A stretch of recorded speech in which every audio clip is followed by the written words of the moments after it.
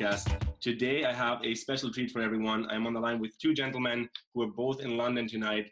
Welcome to the show, Olivier and Peter from Le Ciel Foundation. Hi, I'm Olivier. It's nice to meet you. Julian, I know you already, but it's nice to meet everybody who's listening to the podcast right now. And thanks for having us. It's good to be here. Nice. Well, welcome. I'm really excited for this conversation. I know you guys are doing some very important work in regards to kind of global unity and synchronization of like a shared human intention.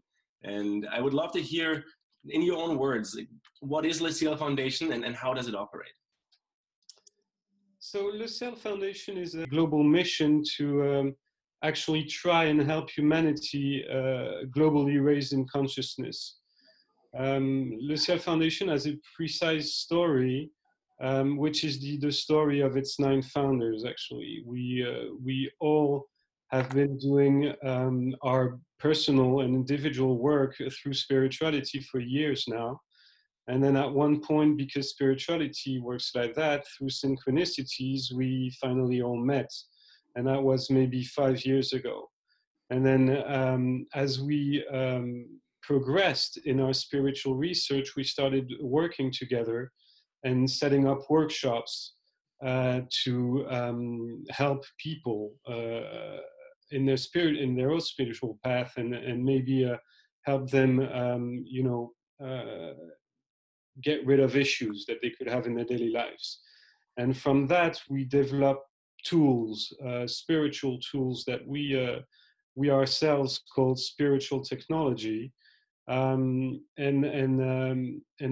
from that, we actually set up a company that is called Alternate Paradigm, altogether that could do individual life coaching, but also use that spiritual technology and apply it to companies. And then we realized that we needed to do something else to actually scale things up, because our global aim is to help the entire humanity, and doing workshops every weekend with 10 or 15 people takes about 12 lifetimes to actually touch the entire planet Earth. So we did something that is not that usual in terms of spirituality. When you actually follow different initiations, when you go and meet different wisdom traditions and do rituals with these people, then you are able to have visions. And through these visions, you may have the privilege to know a little bit better what your soul mission is in this lifetime. And usually your soul mission is something that is very private. All 9 of us decided to share those missions and to actually collaborate fully so that all of our missions could be achieved in this lifetime. And we founded Le Ciel Foundation for that, with a global mission of, like I said, raising consciousness, and lots of different individual missions that we all put together. Individual missions that our co-founders and us have, they're all interconnected and all interlocked. So it's kind of beautifully designed. At the moment, there's 4 projects or missions that we started with. The first one is the Council of the 12 and above, where we were tasked with finding 12 specific spiritual elders or spiritual masters from 12 different traditions around the world, 6 women and 6 men. That's something that's going to be taking place at the end of November. The second project is also related. Lucy Martins is one of our co-founders and is an award-winning documentary filmmaker. So she's been on all the trips to find the masters over the last 14 months. So the second project is a film called The 12. There's a trailer for that already that you can see on our website. The third mission is the Wisdom and Nature art exhibition and auction, which opened in London 6 weeks ago, moved to Paris, and will be concluding as an auction in New York on November 29th. And then there's a fourth mission, which Olivier, maybe you'll share. Yeah, the fourth mission is something that will happen a little bit later as a second part. It's going to happen maybe in December 2018, and it's called the Wisdom and Nature Symposium. That symposium is actually a second part to the Council of 12. In our mind, what the Council of 12 does, that gathering of 12 different elders from a wisdom tradition, is they set the foundations, they set a framework in terms of morals, in terms of ethics, in terms of setting the ground to the right, in quotes, the right approach to living our lives as human beings and being interconnected with our environment, with others, and with planet Earth. Mm-hmm. Because this knowledge we had at one point, and as Westerners, we kind of totally lost. These traditions, they still hold those values very strongly. And in their daily life, they actually prove that it's something that preserves balance and has tremendous benefits for human beings. So that council actually lays out the moral background. And then later on in December 2018, the symposium is there to be pragmatic, to find solutions to different issues that Western societies, but the world in general, are confronting right now. And what we realized through our different trips this whole year, and through the people that we met, that there are loads and loads of solutions that already exist at a micro level, right? So the aim of that symposium is to treat 13 workshops which represent 13 of the biggest issues that we are facing. Can be water, can be agriculture, food, economics, the money system, the education. Try to scale solutions that already have been invented and finance these solutions, put them into motion and test them after a year and take the ones that work and then scale them, offer them open source, scale them up and open them to the entire planet. So the goal of that symposium is to have those innovators actually meet the right investors and the right influencers.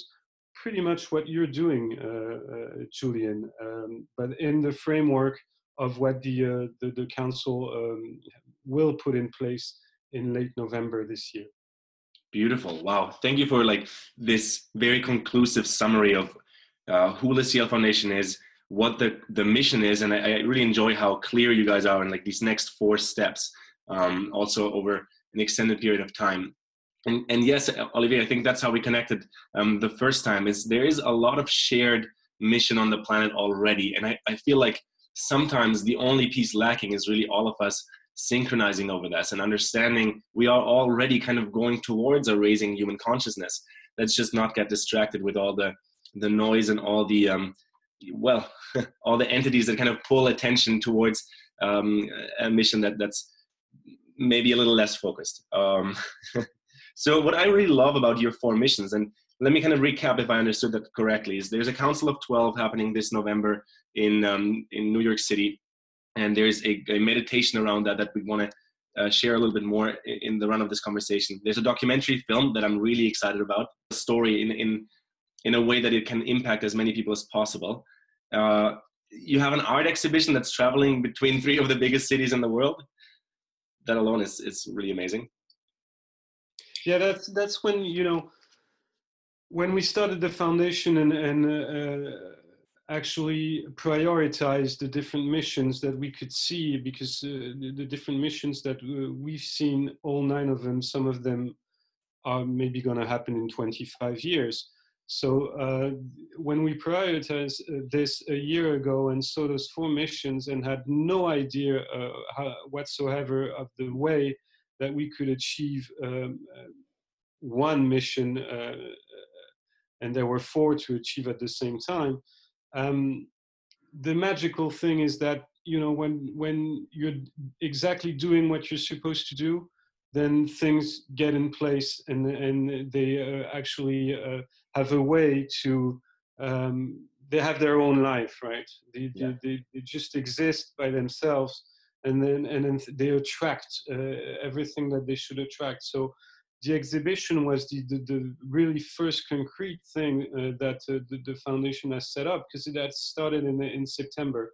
And we were the first to be very surprised to have 40 of the biggest artists and photographers that are related, for whom the work is related to nature, actually be excited by the concept of the exhibition, and agree to donate one of their pieces so that we could show them all around the world and have an auction to actually fund the rest of the mission. So that was a big surprise. And the film is exactly the same way. I mean, we had no idea when we started this that the wisdom tradition tribes that we were visiting would be all right with the fact that we were coming with a camera crew and wanted to actually hear what they had to share with us.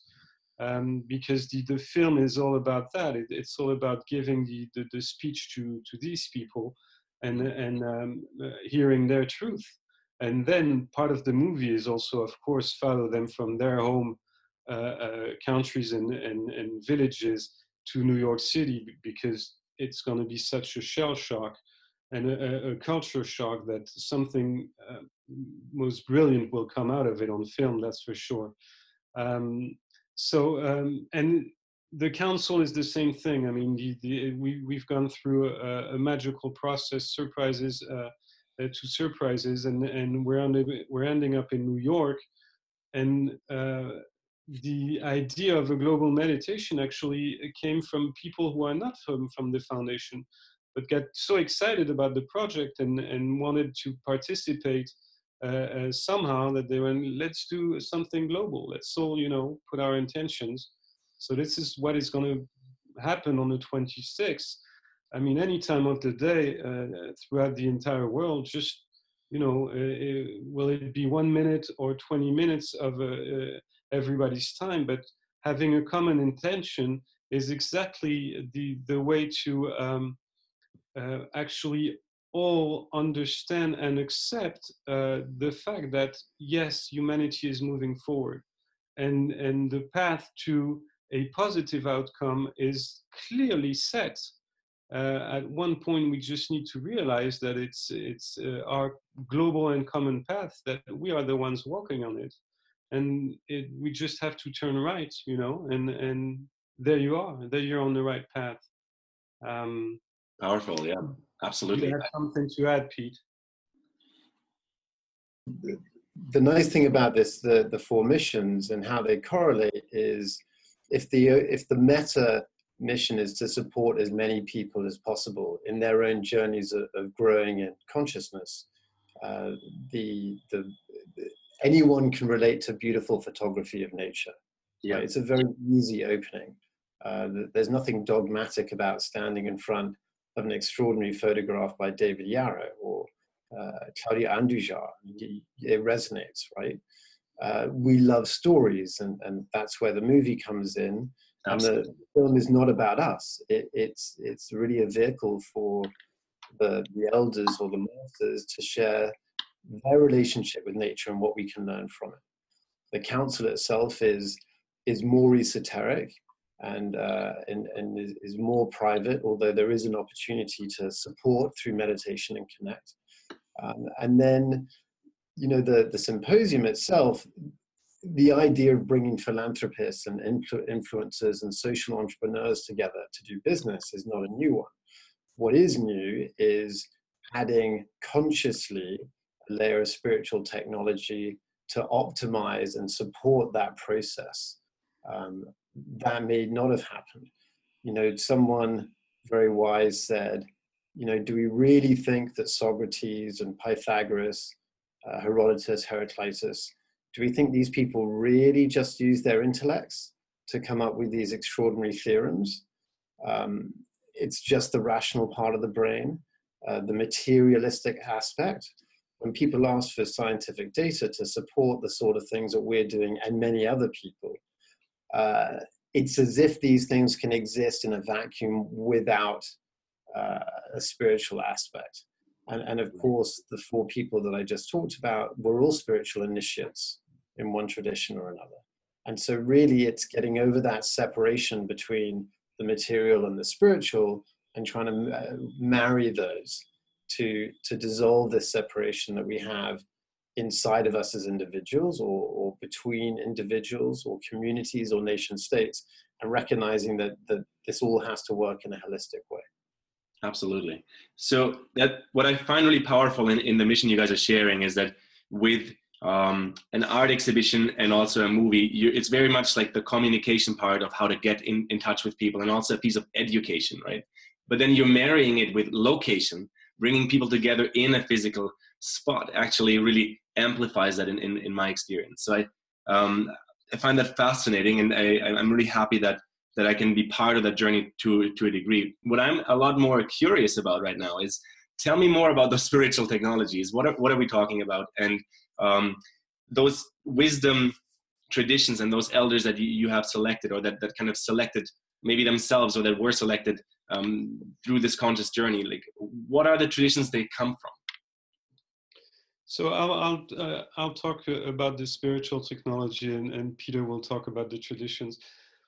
So spiritual technology is a fancy word, but it's a word that actually everybody can relate to, because it's all about tools. As we as humans get more and more serious about science and technology, they forgot that the principles they apply to science and technology apply exactly the same way to spirituality. Meaning, spirituality is not for us, it's not about dogmas, it's not about texts, religions, it's about direct experience.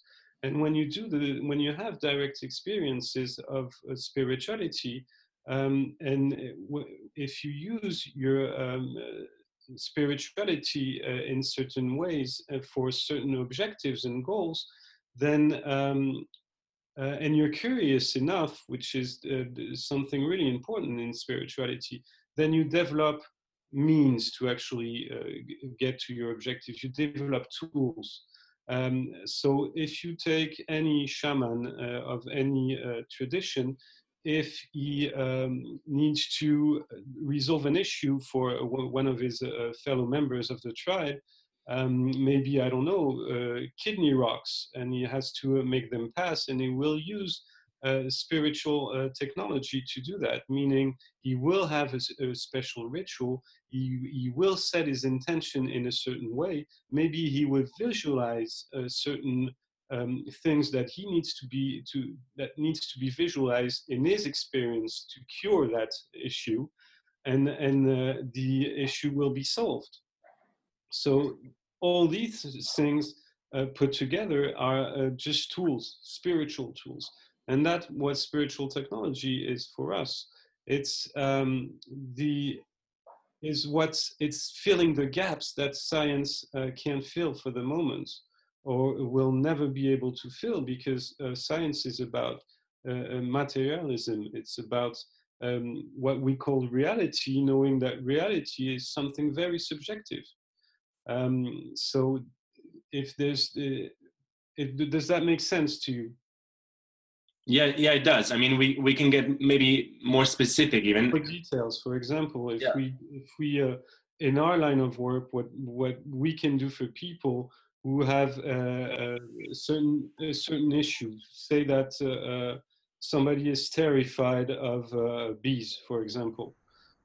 So what we're going to use is we're going to use a process. We're going to tell that person that we're going to have him meditate on something and give him a guided meditation.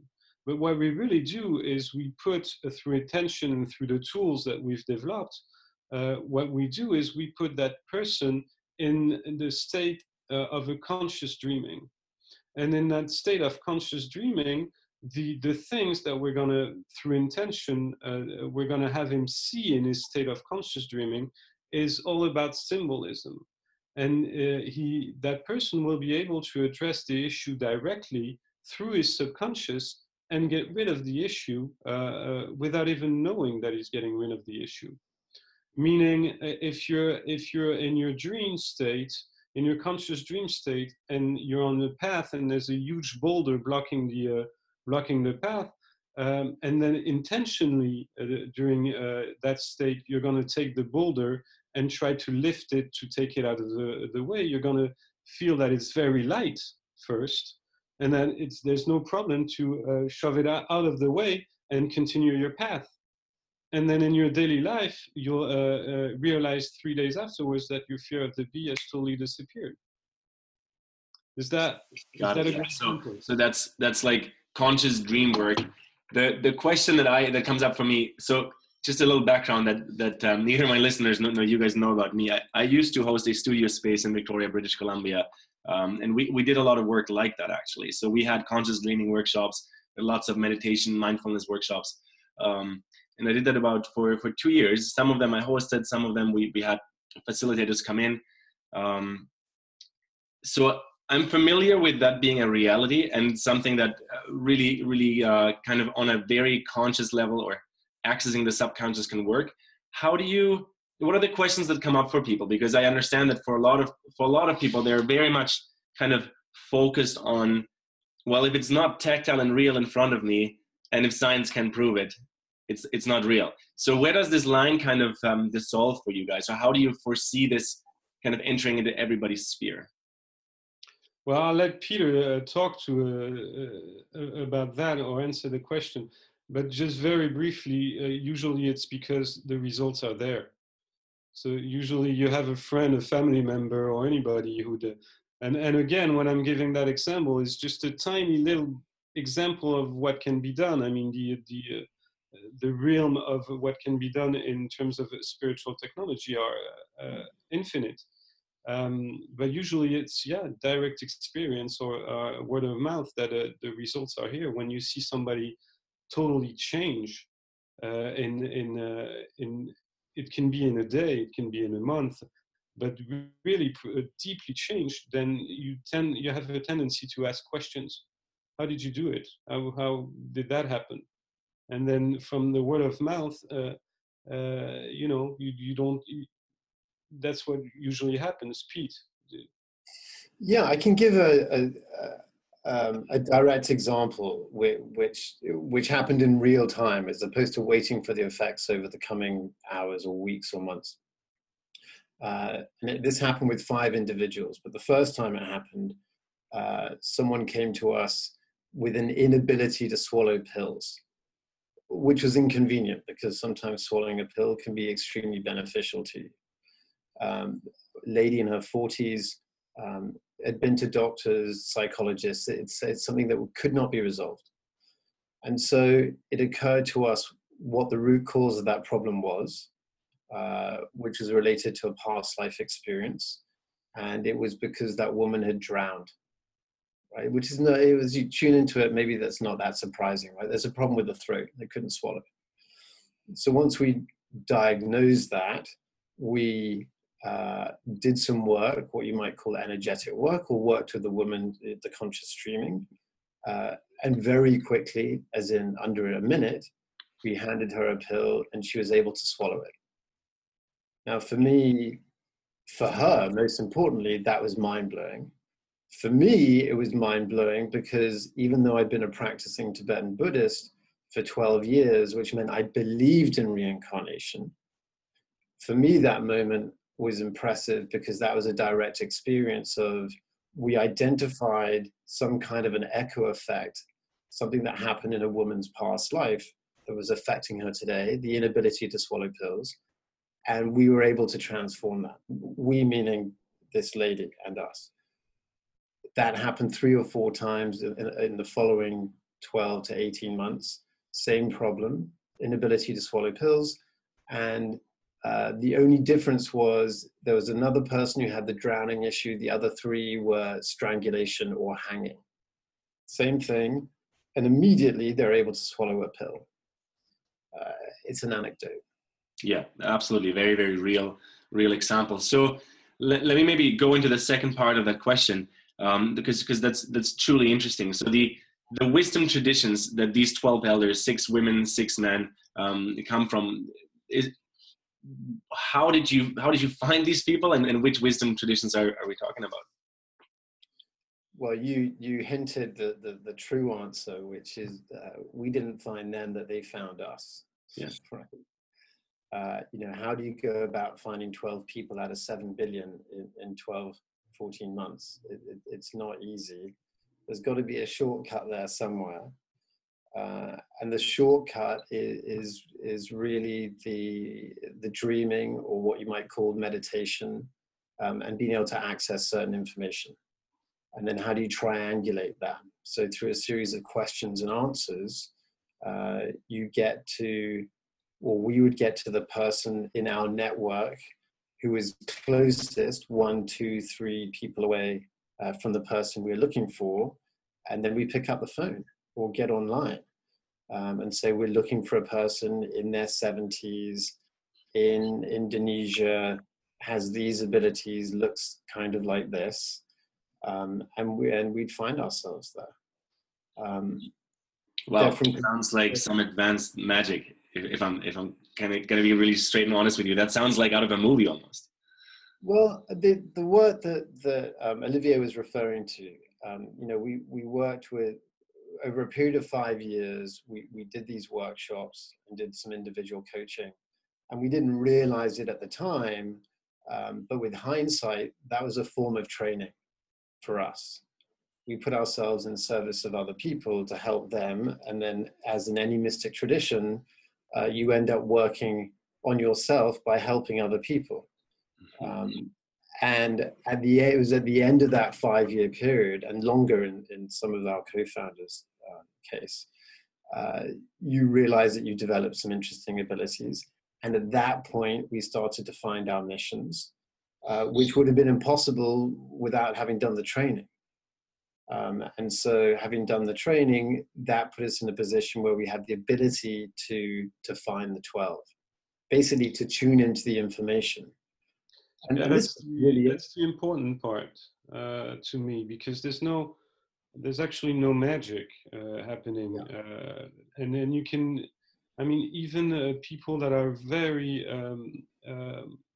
pragmatic and very scientific can totally relate to what's happening here.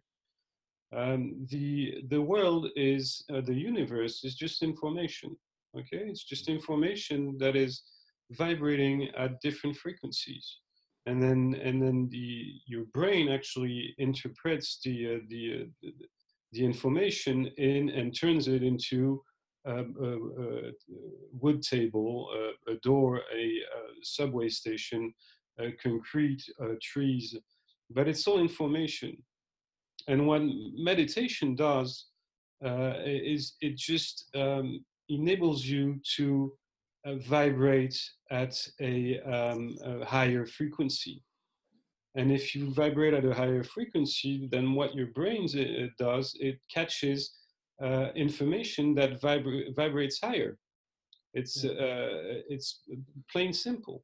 So what did these elders do to make us find them? They just they plant information into the universe at a certain level of vibration, so that people that actually are able to get the information at one point will catch it, and then will decide to act on it or not. This is why, while looking for those 12 masters, we actually met people who had actually exactly the same mission. We met people who were saying, so what are you doing? Well, we're trying to look for 12 masters. No way. That's what I've been doing for 5 years. And so there's no real magic. There's just the knowledge and the realization that if you're feeling sad, you're vibrating at one level of one frequency level. If you're happy, you're vibrating at another frequency level. And if you're focused, or if you're meditating, then another level of vibration. And then Absolutely. That level of vibration, what we call state of mind, which is not a state of mind, it's a state of vibration, then it just lets you catch the information that actually is at the same level than your state of mind.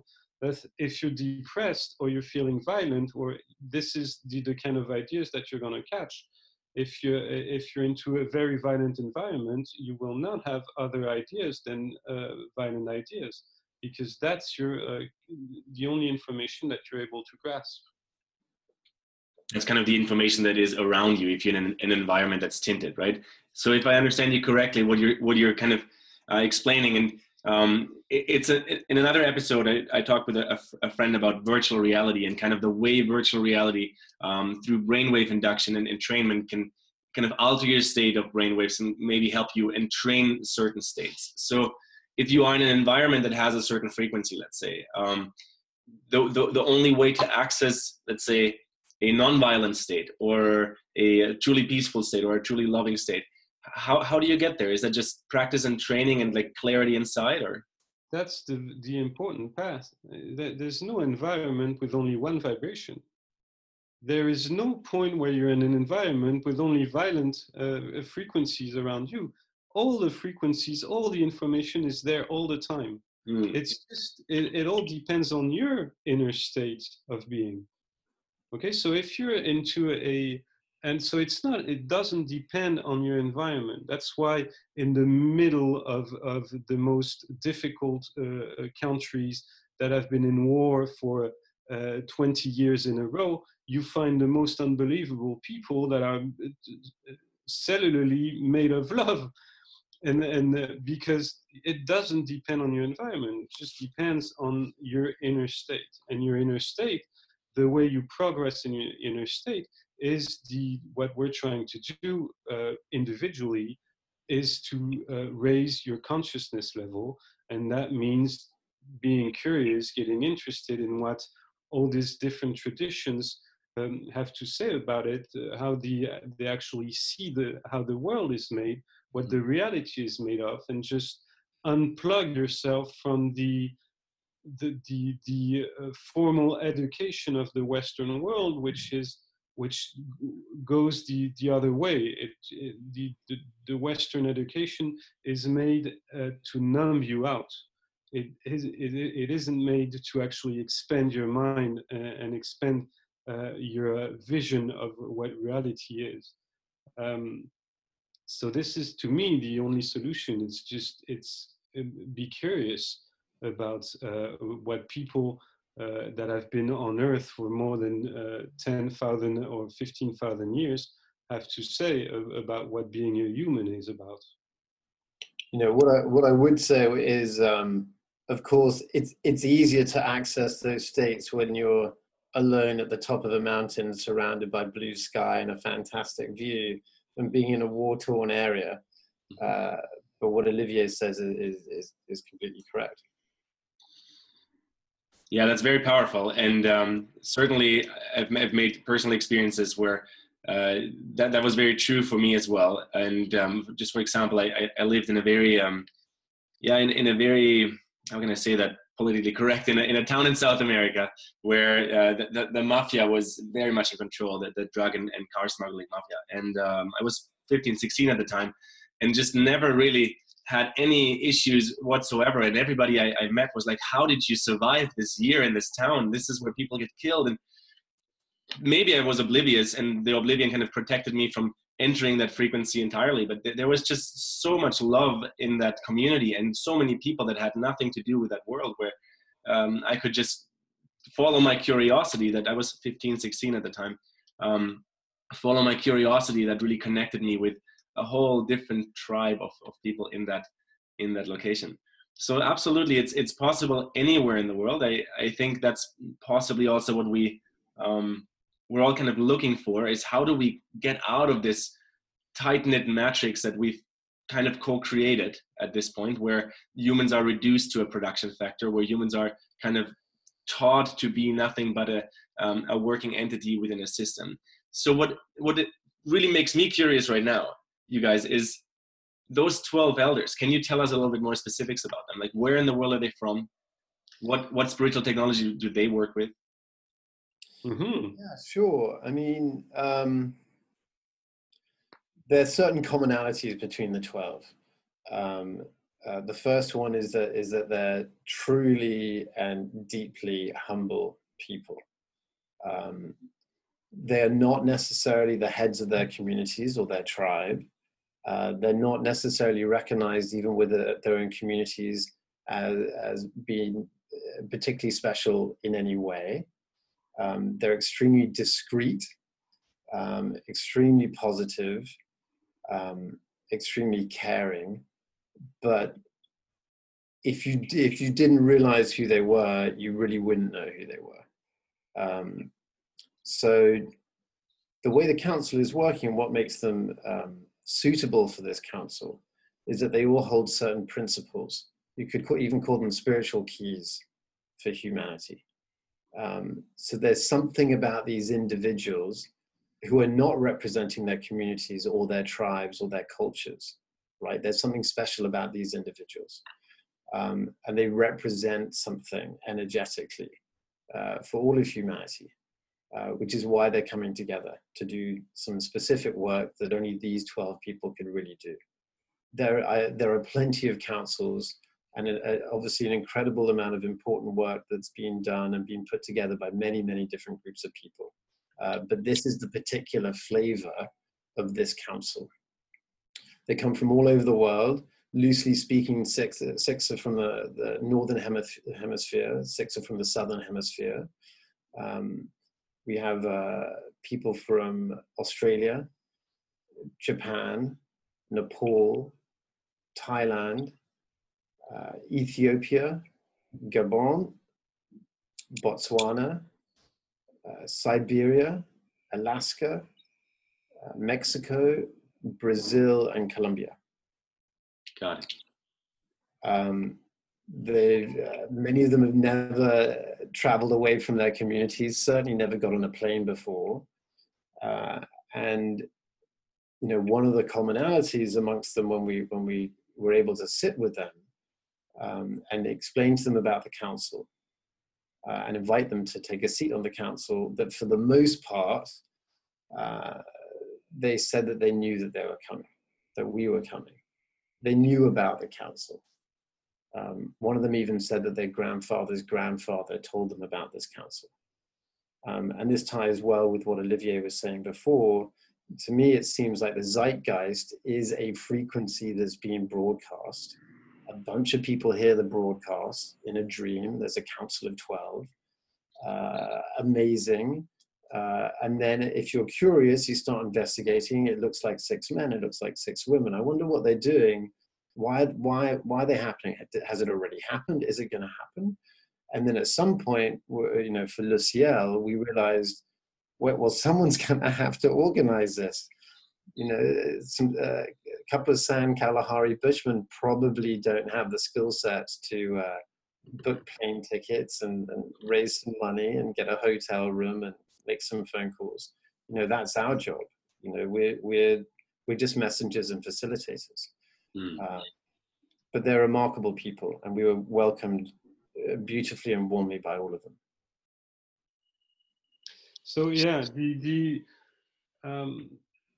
I don't know if, because we have to be clear, and I think Peter was actually, but I just want to reiterate. We since we're missioned and we're just pawns in a game that is way bigger than us. We have come to, through our meditations, have a precise idea of what we think the council is about. But it's only what we think. What we know or think we know is that these 12 individuals with their own separate key will just, click like a puzzle. And when that puzzle is actually set up, then it will open possibilities, and it will open quantums for positive outcomes. Because as we visited these different traditions, they all have something in common, is that they feel or they see in their visions that humanity has a deadline, that there's a precise deadline in about 8 years, where it will be too late to actually turn around and do something else with our lives and this planet. So they all have the sense that there's an urgency in the matter, and that we have to do something about it right now. These traditions have been saying that for years now, and they feel that that issue is so important that even though nobody has been listening to them, they're still totally ready to get together and do something about it, and then share what their values can be through a movie, so that change can be implemented, and a paradigm can be shifted. But we as a foundation have no sort of attachment to it, because it's the ideas don't come from us, and the outcome will not come from us, definitely, but from these guys.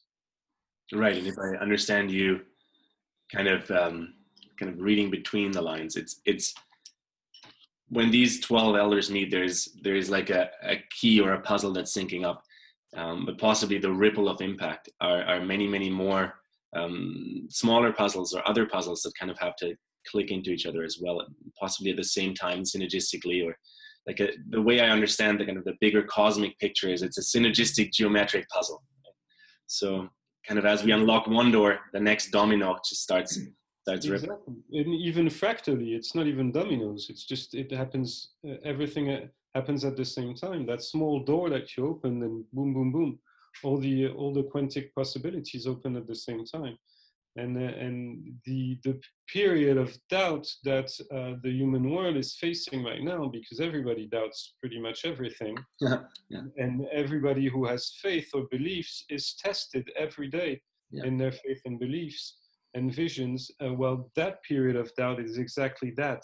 It's the moment where the possible the quantums are all opening up, and if we go through it with the clear intention of what we want, then the achievement will prevail at the end. The goal will be achieved. And the 12, and if the council is called the 12 and above, right? So it's 12 and spirit. But another thing that the 12 have in common is there is no doubt. there is plenty of faith there, and although they're from many different traditions, and this is incredibly important, the game for all of us as individuals on the planet is to connect with the sacred within. You don't have to go to a workshop or go to a church. You are supported by nature. It's easier to do it in a forest or on top of a mountain. But the point is to connect with the sacred within, and then you teach yourself. So regardless of all the missions that we all have, or the concerns that we have, or the good deeds and the work that we do as teachers and carers for parents, grandchildren, it's to work on ourselves, because it's fractal, right? Yeah. So everyone needs to take responsibility for their own development, and as that happens, that triggers other events. I think that's important. Yeah, it's very powerful what you guys are saying. That is something I fundamentally believe in as well, and a collective that I work with over here in British Columbia. And Olivier, you and I talked about that before. Our why is also raising human consciousness, and we truly just surrender to, I see it as a fact, it's the inside work, right? It's inside work that, for me personally, the path of plant medicines has certainly accelerated that work. I don't think it's needed necessarily. I think we could just literally sit and close our eyes and breathe and tune in to, as you said, where do we need to grow as individuals within the collective. Sometimes I'm going to share this vulnerably with you guys. Sometimes I have visions like, what if humanity would take a 5-minute break and everyone would just go hug the person next to them for 5 minutes? You know, this is maybe very esoteric or dreaming, but I feel like it's that simple, actually. The moment we would stop to pay more attention to the outside world than to the actual inside journey, I think it can literally shift within 5 minutes. That, and then there's something in you, when we listened to your previous podcasts, there was something that was said by one of the people that you interviewed, which is, to me, it's genius. It's about the glass half full and half empty. And that guy was saying, who cares about the glass? The only thing that counts is the intention behind, the outcome that you want to see realized. You don't care about how and what reality exactly is. What you care about is trying to shape reality as you want it to be. And to fill the glass. Yeah, and 20 persons having the same intention, it has a ripple effect. Yeah. I'm going to share one more small story that I just lived over the last months with you guys, and maybe there's another question that kind of arises from that. So I was just about 2 months ago, I was in Geneva in Switzerland at a symposium of some sort. I was at a global meeting at the World Economic Forum for their young leadership initiative called the Global Shapers. And we were 350 people, kids, under 30, and we were from 150 different countries. It was very, very interesting to see. First of all, the under 30-year-olds, there's very little doubt that we're all the same. But then what came up, and it was really interesting to me because I was born in Germany. I lived in South America for a couple of years. I live in Canada since a couple of years now. So I've seen kind of the cultural interactions that vary, and then the human kind of resonance at the core is always the same because we're all on this human journey. And I was in a North American meetup within this Shapers conference I was at, and one of our leaders said, "You guys in North America, there's something interesting we observe. You're the ones that least collaborate with each other. If I go to the African group or the Asian group or the South American group, they all want to collaborate with each other nonstop." And for me, what I was wondering afterwards, apart from that, of course, it triggers all kinds of thoughts and reactions maybe for a moment. But then I was wondering, well, what is maybe the value of this individualistic culture and that we've started very much in North America? Is there something like the polar balance between we are one collective and we are a big group of people. We are 7 billion, like a collective oneness. And at the same time, we're 7 billion for the reason of individually becoming sovereign of our own experience. Well, I think the interesting thing is that the cultures that actually still collaborate are the ones that are still very much aligned with nature, because they have a tradition and they have the knowledge that you can do nothing alone. You cannot, if you're any plant in a forest, you will not survive if you're alone, and you will not have a choice anyhow. You will be related to the others through mycelium, and you will collaborate and you will interconnect, and the resources of the entire forest will be managed and will be allocated to different parts of the forest with the different needs. So the culture, the traditions that really have that anchored still at some point, because they've resisted to what I call Western culture, well, they have a tendency to actually emulate what nature does, and that is full collaboration. Beautiful. Yeah, I mean, I think that's actually a fascinating observation, Julian. I mean, you'll notice that in the list of countries I gave you, the countries that are being represented in inverted commas by the 12 elders, there's none from Europe. There is one from Alaska, but not from the rest of North America. And we don't think that's an accident. And it's also interesting that Le Ciel is pretty much, we're all European. You know, one Polish, one German, two French. The rest of us are English. I'm Venezuelan American, but grew up in England. There's something interesting there as well. There's something interesting about the fact that the masters are generally not related to religion. There's something to look at there as well. In our experience, which I think has been mirrored by a lot of other people that we're starting to meet or reconnecting with, is we've not really been collaborating other than within our own little group, because what we try to do with Le Ciel is to work or to reflect the mycelium. So there is no hierarchy. So you could look at us, or we look at ourselves as 9 little saplings working together. We're deeply interconnected.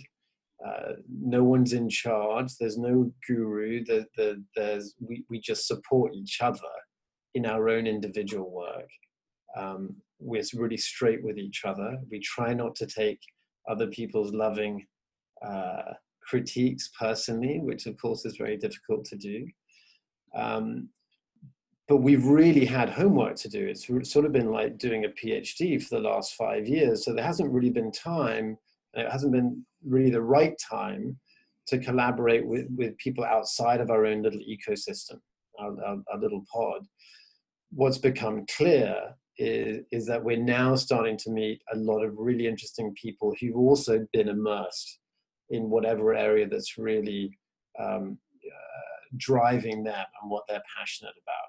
Because of course the whole thing is interconnected. The 12 workshops we're going to be representing at the symposium are all interconnected. You can't work on one thing and have it siloed from something else. You know, economics is related to agriculture, is related to education, etc.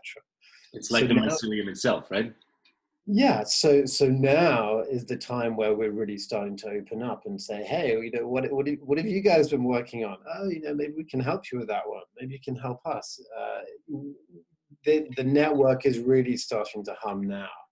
And one of the things that's really exciting for us about our company, Alternate Paradigms, is we're now going to have the ability and the opportunity to go into companies and organizations, foundations, charities, and say, you know, maybe we can help you guys realize your own goals. We don't lecture anyone in the same way that you wouldn't lecture someone on how to grow in consciousness. You can just support and create the space for that to happen. But we're looking forward to more and more collaborations like that in the coming year. But you know that there's something, to me, it still is a natural process, meaning, you know, at first you have a seed, and then from the seed there's a tree that grows, and then there's 2 trees, 3 trees, and then other plants, and then it makes a tiny little forest. And then, but that forest is not interconnected with the forest that is 2 miles from there. What is going to happen is that other trees are going to grow in between, and then everything's going to intertwine. But it all starts with little ecosystems that actually grow themselves, get autosufficient, and then they can collaborate and everything can get intertwined. And that's exactly what's happening for the past 10 years with all these people that actually do work that has a meaning in terms of outcome for humanity. It's that all these little ecosystems grew out to be self-sufficient, and now everybody can extend hands and actually work together, because that's what nature does. Powerful.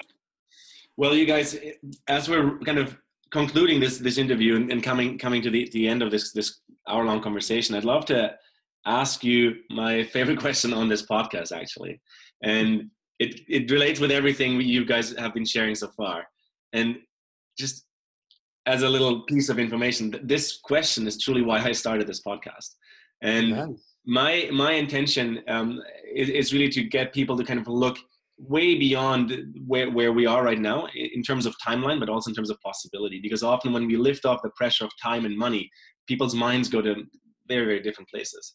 So here's the question. If we as shared humanity had a 200-year or 500-year plan, like a vision for humanity, how would something like that look like in your guys' eyes? So you're asking us to see forward in 200 years, or 500 years. Is that it? That's it. I mean, wherever you want to take this question, either what do you see, are we going to be in 200 or 500 years, or maybe how would we actually get to the place of establishing such visions? Because I think that's also a part of the question, right? Like, what does it take to actually flip our mindset from 4-year political cycles and instantaneous economic to-dos into, well, let's think of the longevity of our planet and our species. Either way you want to take this question. Well, I'm pretty sure we won't have exactly the same answer with Peter. To me, and because I'm talking about direct experience,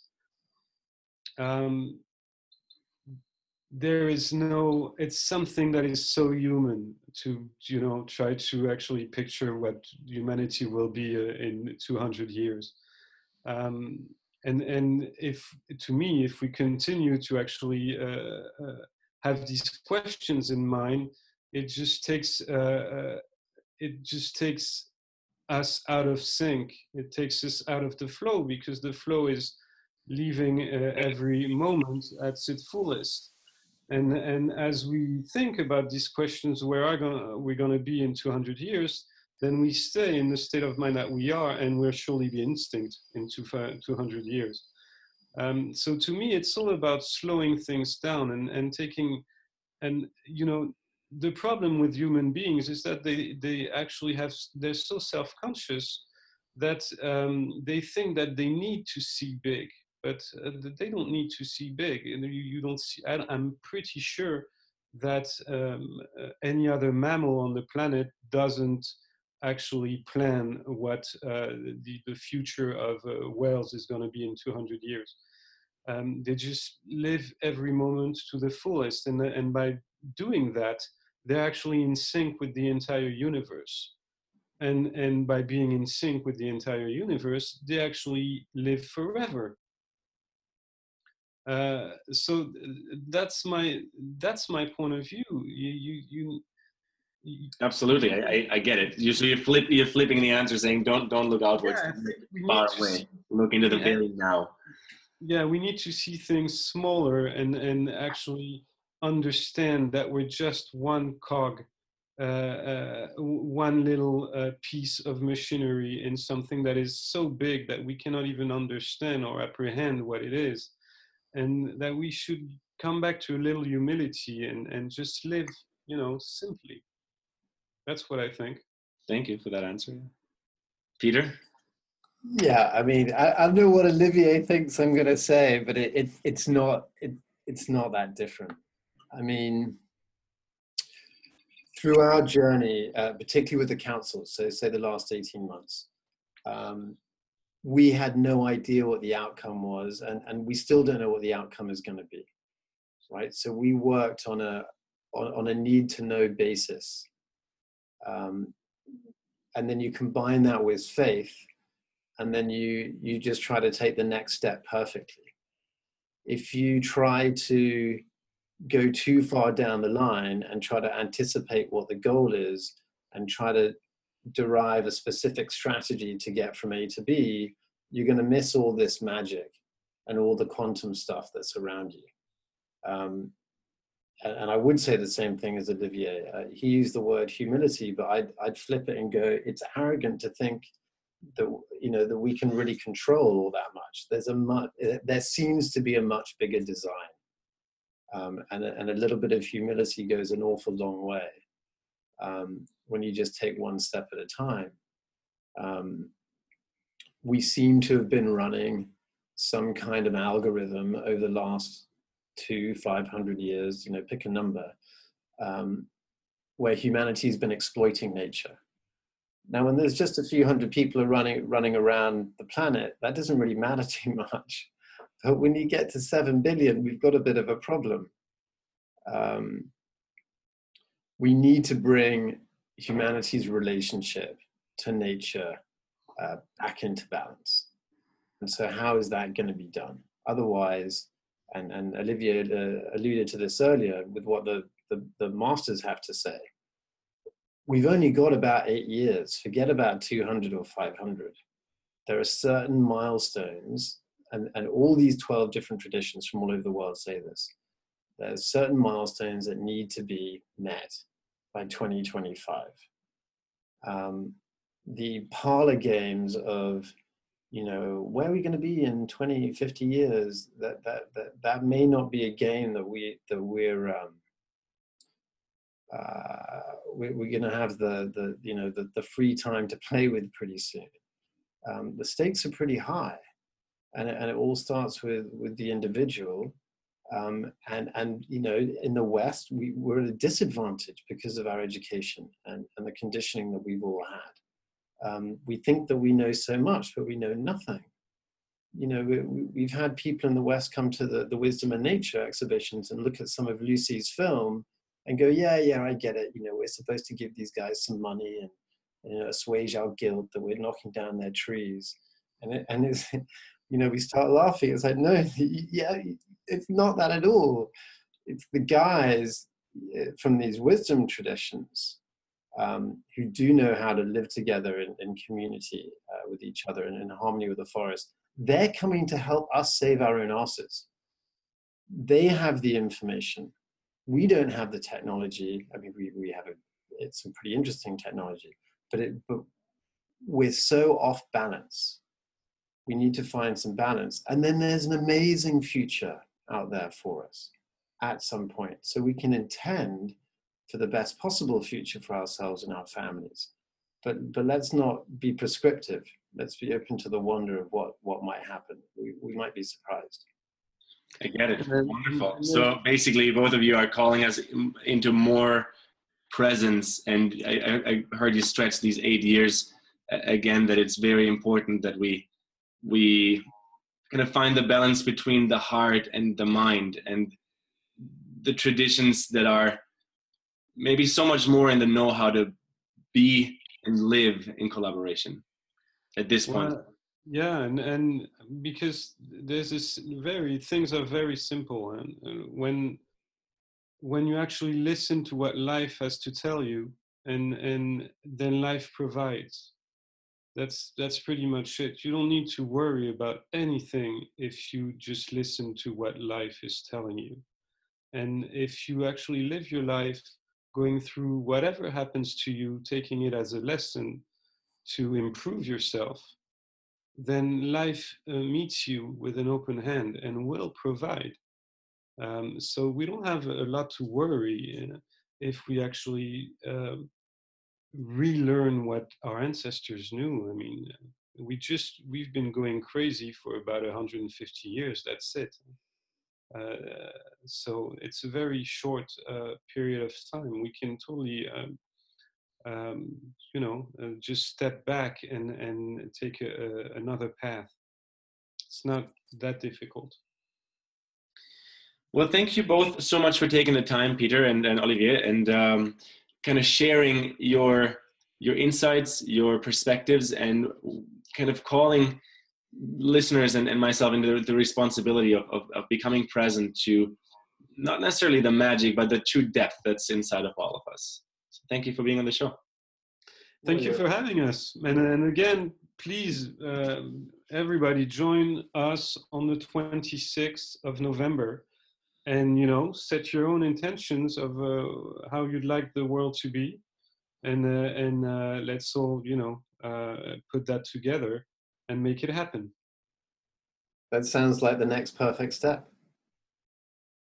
Wonderful. Thank you, Julian. Thank you. Thank you.